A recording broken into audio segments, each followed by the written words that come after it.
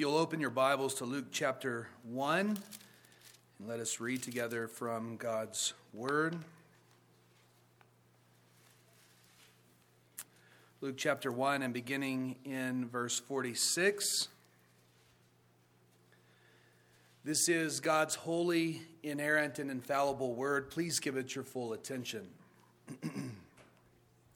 And Mary said, "My soul magnifies the Lord, and my spirit rejoices in God my Savior, for he has looked on the humble estate of his servant. For behold, from now on all generations will call me blessed. For he who is mighty has done great things for me, and holy is his name. And his mercy is for those who fear him from generation to generation. He has shown strength with his arm. He has scattered the proud in the thoughts of their hearts. He has brought down the mighty from their thrones and exalted those of humble estate. He has filled the hungry with good things, and the rich he has sent away empty. He has helped his servant Israel in remembrance of his mercy. And he spoke, as he spoke to our fathers, to Abraham and to his offspring forever." Thus far the reading of God's holy word, and you may be seated.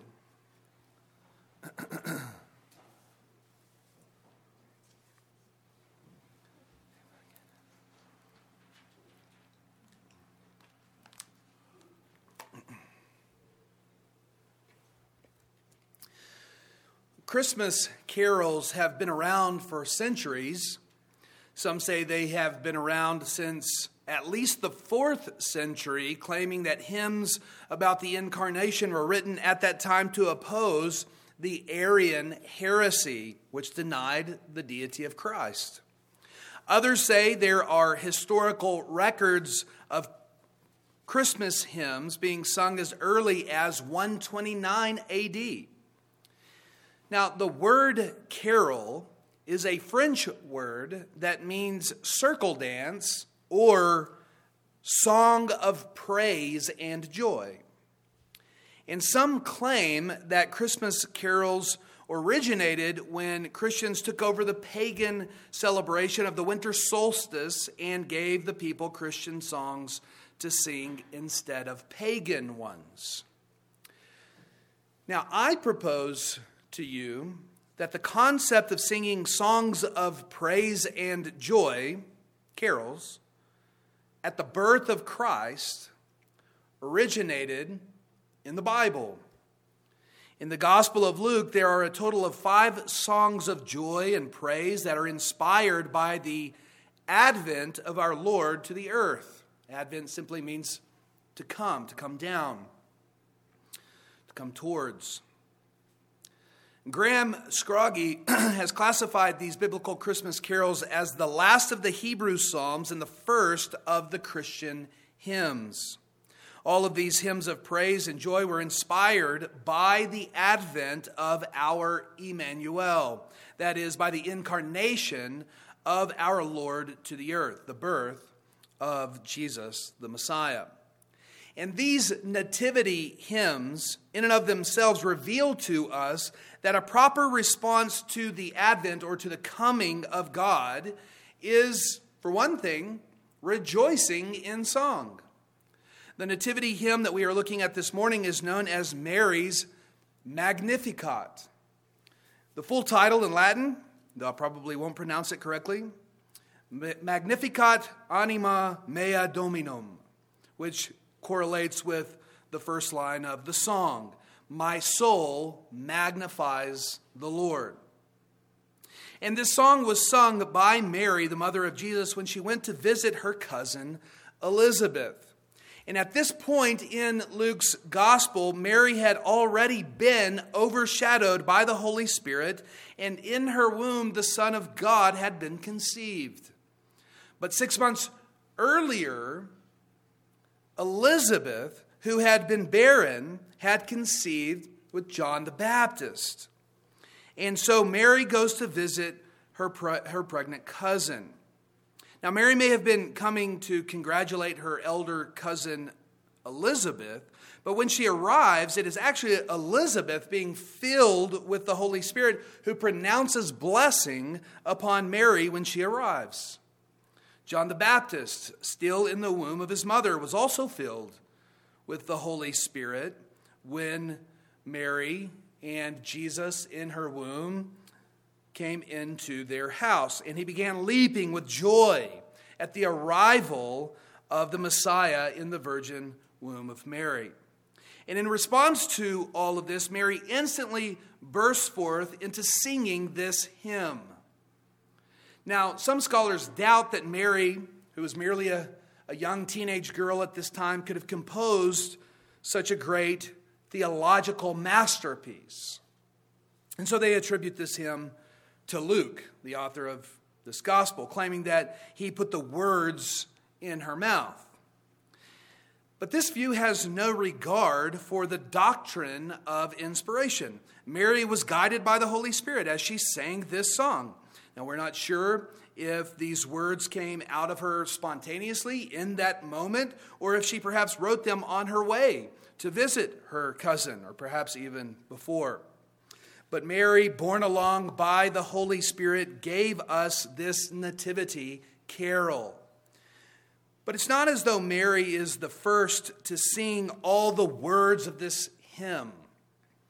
When the Holy Spirit moved her to sing, she broke forth into praise by singing words and phrases that the Spirit had already inspired from the Old Testament. Her song is very similar to other songs and psalms of the Old Testament.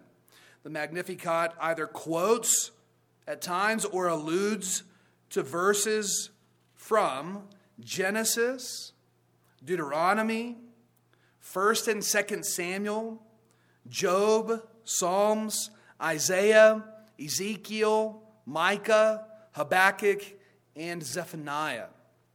And so in short, Mary knew her Bible.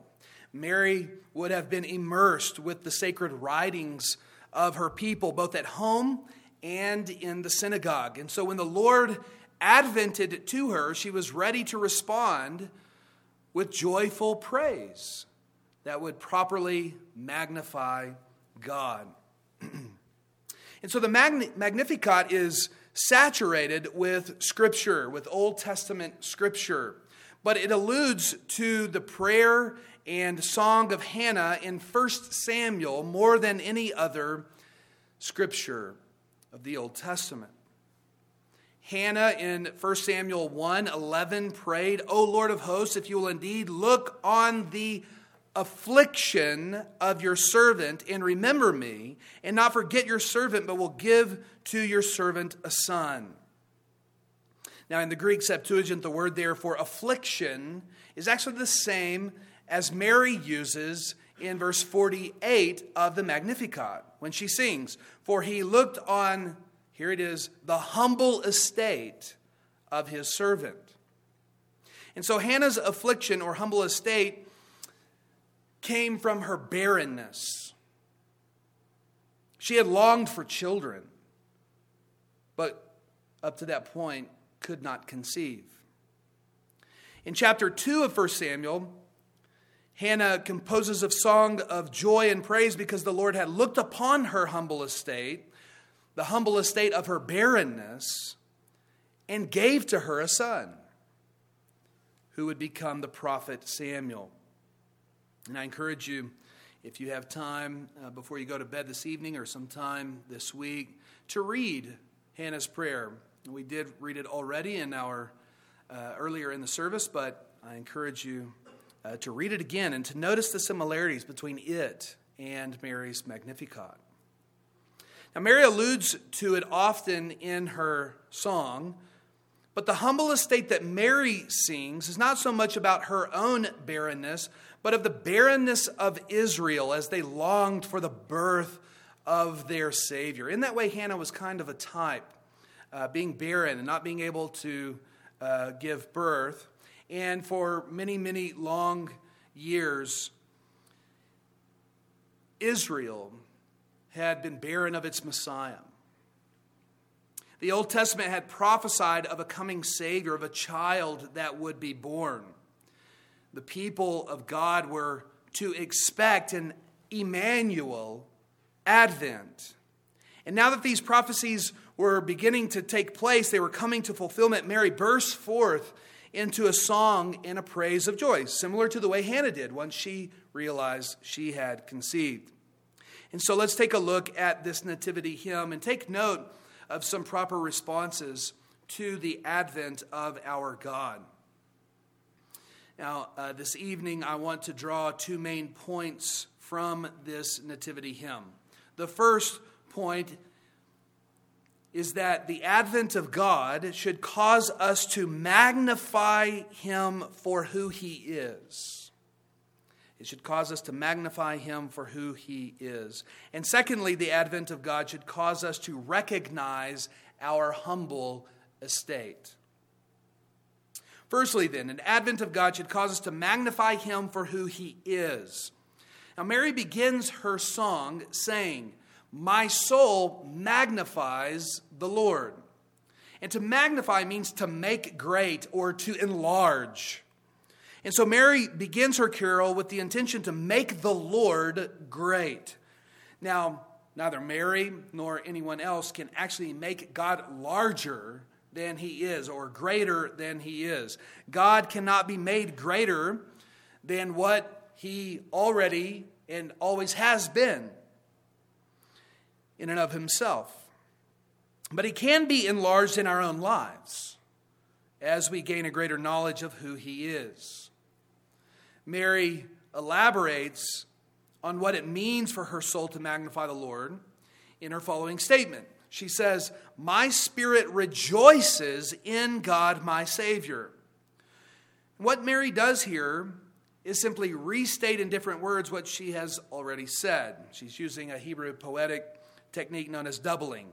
You see, the soul in the first line and the spirit in the second are two different ways to speak about the inner self, to speak of someone at the core of who they are. Because the Christ had been conceived in her virgin womb, Mary begins to think greater and larger thoughts of God in her life. And so on account of the advent of the Son of God, Mary's whole self magnifies and rejoices in God. And Mary had great reason to magnify and rejoice in God. He had chosen her to bear the Savior of the world. But she not only magnified the Lord and rejoiced in Him because of what He had done, but also because of who He is. Look at verses 49 and 50. She says, "For He who is mighty has done great things for me, and holy is His name, and His mercy is for those who fear Him from generation to generation." Now, in these two verses, she praises God for three of His perfections, or attributes, we might say. First, she speaks of Him who is mighty. She speaks of Him who is mighty. Now, she may be in a humble estate, but He is powerful. She could not have produced the birth of the Savior by her own power. But what is impossible with man is possible with God. He is mighty. She experienced God's might at the conception when the power of the Most High overshadowed her. And now she was to be the mother of the Messiah. In fact, Isaiah chapter 9, verse 6, gave Him the messianic title, Mighty God. He will be Mighty God. Mary's knowledge of God's sovereignty had been enlarged in her life, and so she rejoiced in her spirit. But secondly, or the second attribute,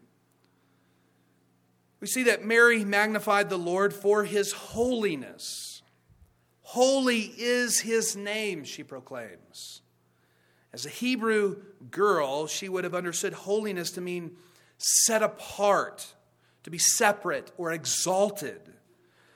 And to describe his name as holy was to lift him infinitely high above all of creation. And it's interesting that Mary gained a greater insight to the holiness of God as he advented to her. Because he who is infinitely higher than all of creation identified with the creation in the incarnation. As he was conceived in her womb, he identified with creation, yet he is holy and infinitely higher than all of creation. He identified with creation, yet he remained holy.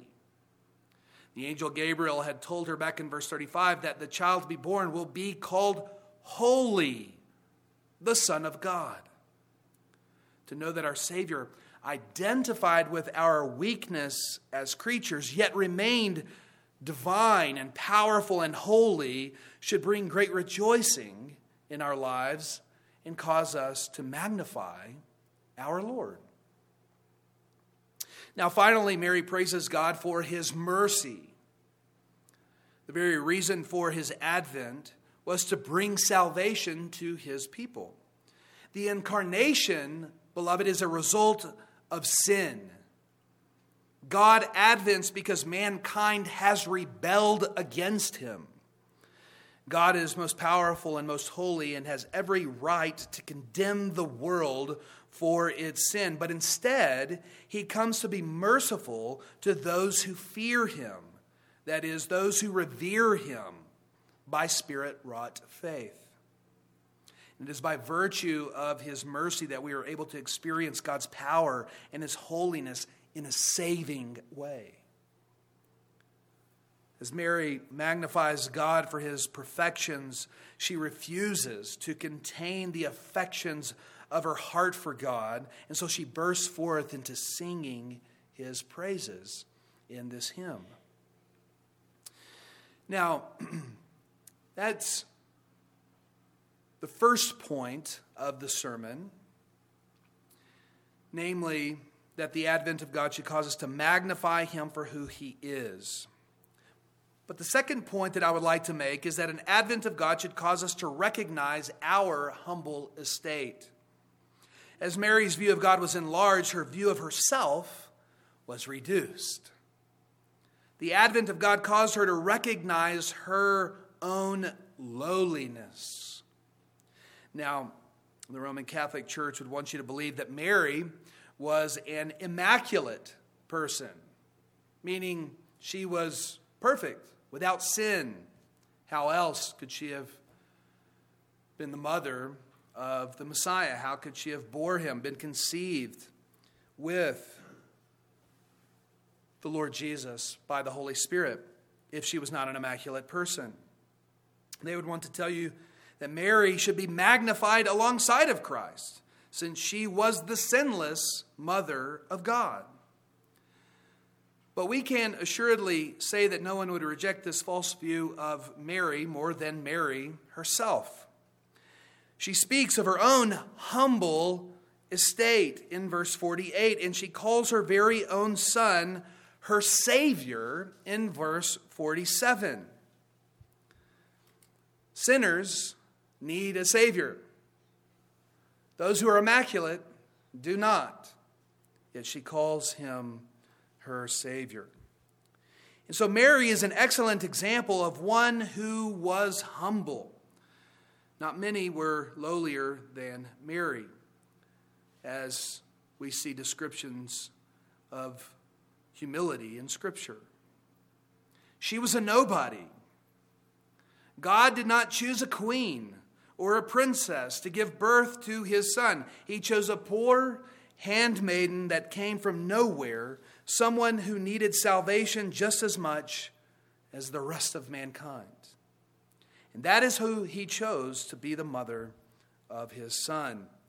God chose her not because of her sinlessness or greatness, but because he looked down on her lowliness and lifted her up by giving her the great honor of bearing the Savior of the world.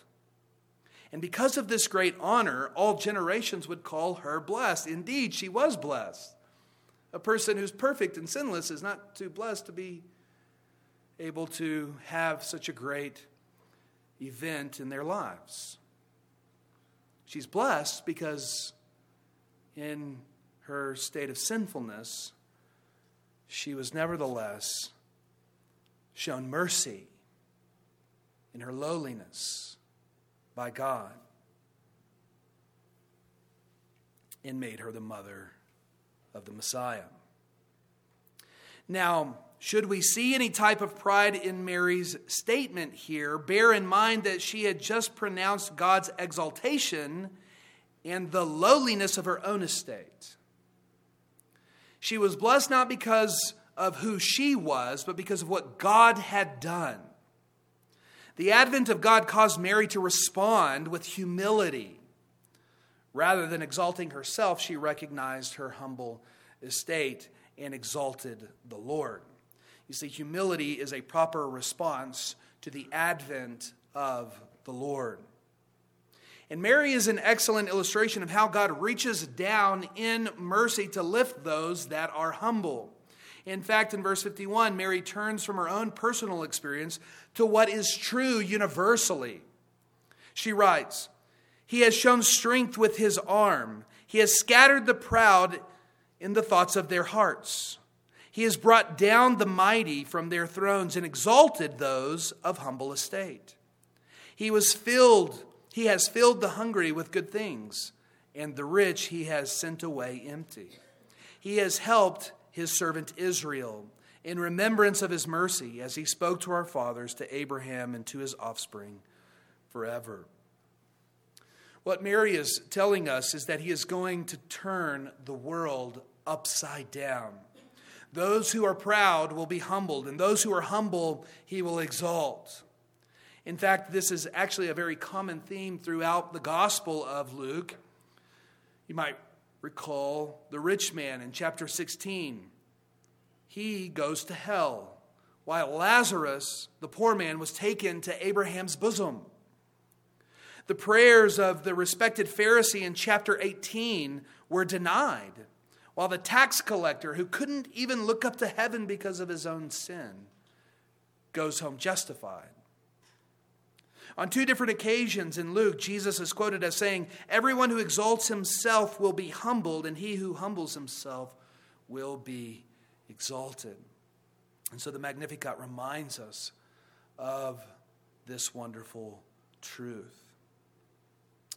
Now, in the second half of her song, Mary sings in what is called the prophetic past tense. And by using the past tense, she is certainly thinking of all that God has done in the past. God had displayed the power of his right arm when he brought the plagues against Egypt and drowned the Egyptians in the Red Sea at the Exodus. He scattered the Philistines when Goliath was killed by David. He brought Nebuchadnezzar down from his throne, and Belshazzar was dragged away from his feast and was rendered empty-handed when the kingdom of Babylon was taken from him. In redemptive history, God has always humbled the proud as he mercifully exalts his lowly people. But in using the prophetic past tense, Mary is also indicating what God will do on account of the advent of Christ. She recognizes that what God did in the past only foreshadowed and anticipated the great reversal that would be brought about by the Emmanuel advent. She praises God for turning the world upside down. She speaks of it as in the past because she knows it is going to come to be. That's how sure of it is, hence called the prophetic past tense. It's prophesying what will be done by claiming it already has been done. You see, what the world prizes and lifts up is what God despises. And to be great in the kingdom of God, beloved, you must seek humility. Later in Luke's gospel, the disciples began disputing who would be the greatest among them. And Jesus said this to them: "The kings of the Gentiles exercise lordship over them. And those in authority over them are called benefactors. But not so with you. Rather, let the greatest among you become as the youngest, and the leader as one who serves. For who is the greater, one who reclines at table or one who serves? Is it not the one who reclines at table? But I am among you as the one who serves. You are those who have stayed with me in my trials, and I assign to you, as my Father assigned to me, a kingdom, that you may eat and drink at my table in my kingdom and sit on thrones, judging the 12 tribes of Israel. Here's the point. The Lord is turning the world upside down. One does not become great by doing that which is respected by the world, but by serving in humility. Christ himself exhibited this in the incarnation. For he did not consider his equality with God a thing to be grasped, but he lowered himself and took to himself the form of a servant, being born in the likeness of men. And being found in human form, he humbled himself by becoming obedient to the point of death, even death on a cross. Christ, beloved, did not come in a state of exaltation. He came in a lowly estate in order to serve his people. Now, what king in history has left the splendor of his riches in order to serve his people? Christ was a servant. But in serving his people, even to the point of death, God highly exalted him and bestowed on him the name that is above every name. And so you see, the incarnation, beloved, is of a piece with the cross of Christ. In fact, you cannot separate the incarnation from the cross. The birth of Christ was the beginning of his estate of humiliation, and the cross was the event that culminated that estate of humiliation. The advent of Christ cannot be separated from his death, because their logic is the same. Now, this logic is absolutely foolishness to the world. What kind of God comes to his people by being born to a lowly handmaiden in a stable and laid in an animal trough? What kind of lawgiver redeems his people by being born under his own law and keeping it on their account for their sake? What kind of God saves his people by dying on a cross? That's foolishness to the world. But it is the power of God to those who are being saved. When Christ advented, he began to reverse the conditions of the fall, and this reversal will be complete at his second advent, at his second coming. Mary composed this song because in the advent of God, she knew that God would bring these things to pass. She composed this song in order to magnify God and to rejoice in the Savior that was growing in her womb. In her lowliness, God had chosen her to be the mother of our Lord. Truly, she was blessed. But if you are a Christian, then you too can be called blessed. For Christ has, in a different way, also advented to you. You see, when he advented to Mary, it was an advent for us all, but he also, in a way, a different way, advents to you who believe. The mother of our God composed this song not only for herself, but so that we too could magnify God and rejoice in him along with her. Now, we don't have an Advent season. In the church, we celebrate so-called Christmas and Easter, every Lord's Day, because together they are the gospel. And interestingly, all 5 of the nativity hymns were occasioned by the birth of Jesus, but all 5 of them speak of his whole redemptive work accomplished by his death and resurrection as well. Nevertheless, as we celebrate culturally Christmas, immerse yourself in Scripture as Mary had done, and let it remind you of your lowliness and thus humble you, so that in response you might magnify God for who he is and what he has done. Remember that he advents to those who are humble. R. Kent Hughes reminds us that Christ comes to the lowly. He does not come to major department stores' Christmas mechanized windows. He does not appear on televised Christmas specials or sit on the lead float of the Rose Parade or ride in stretch limos with the rich and famous.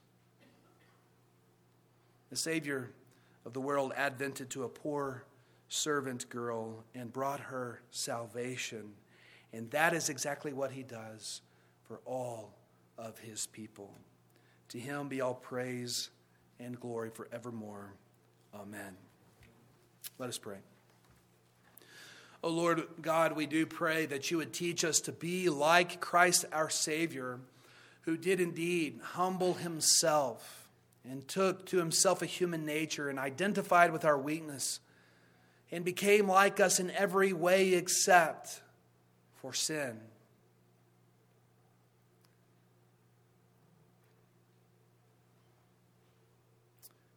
The eternal Son,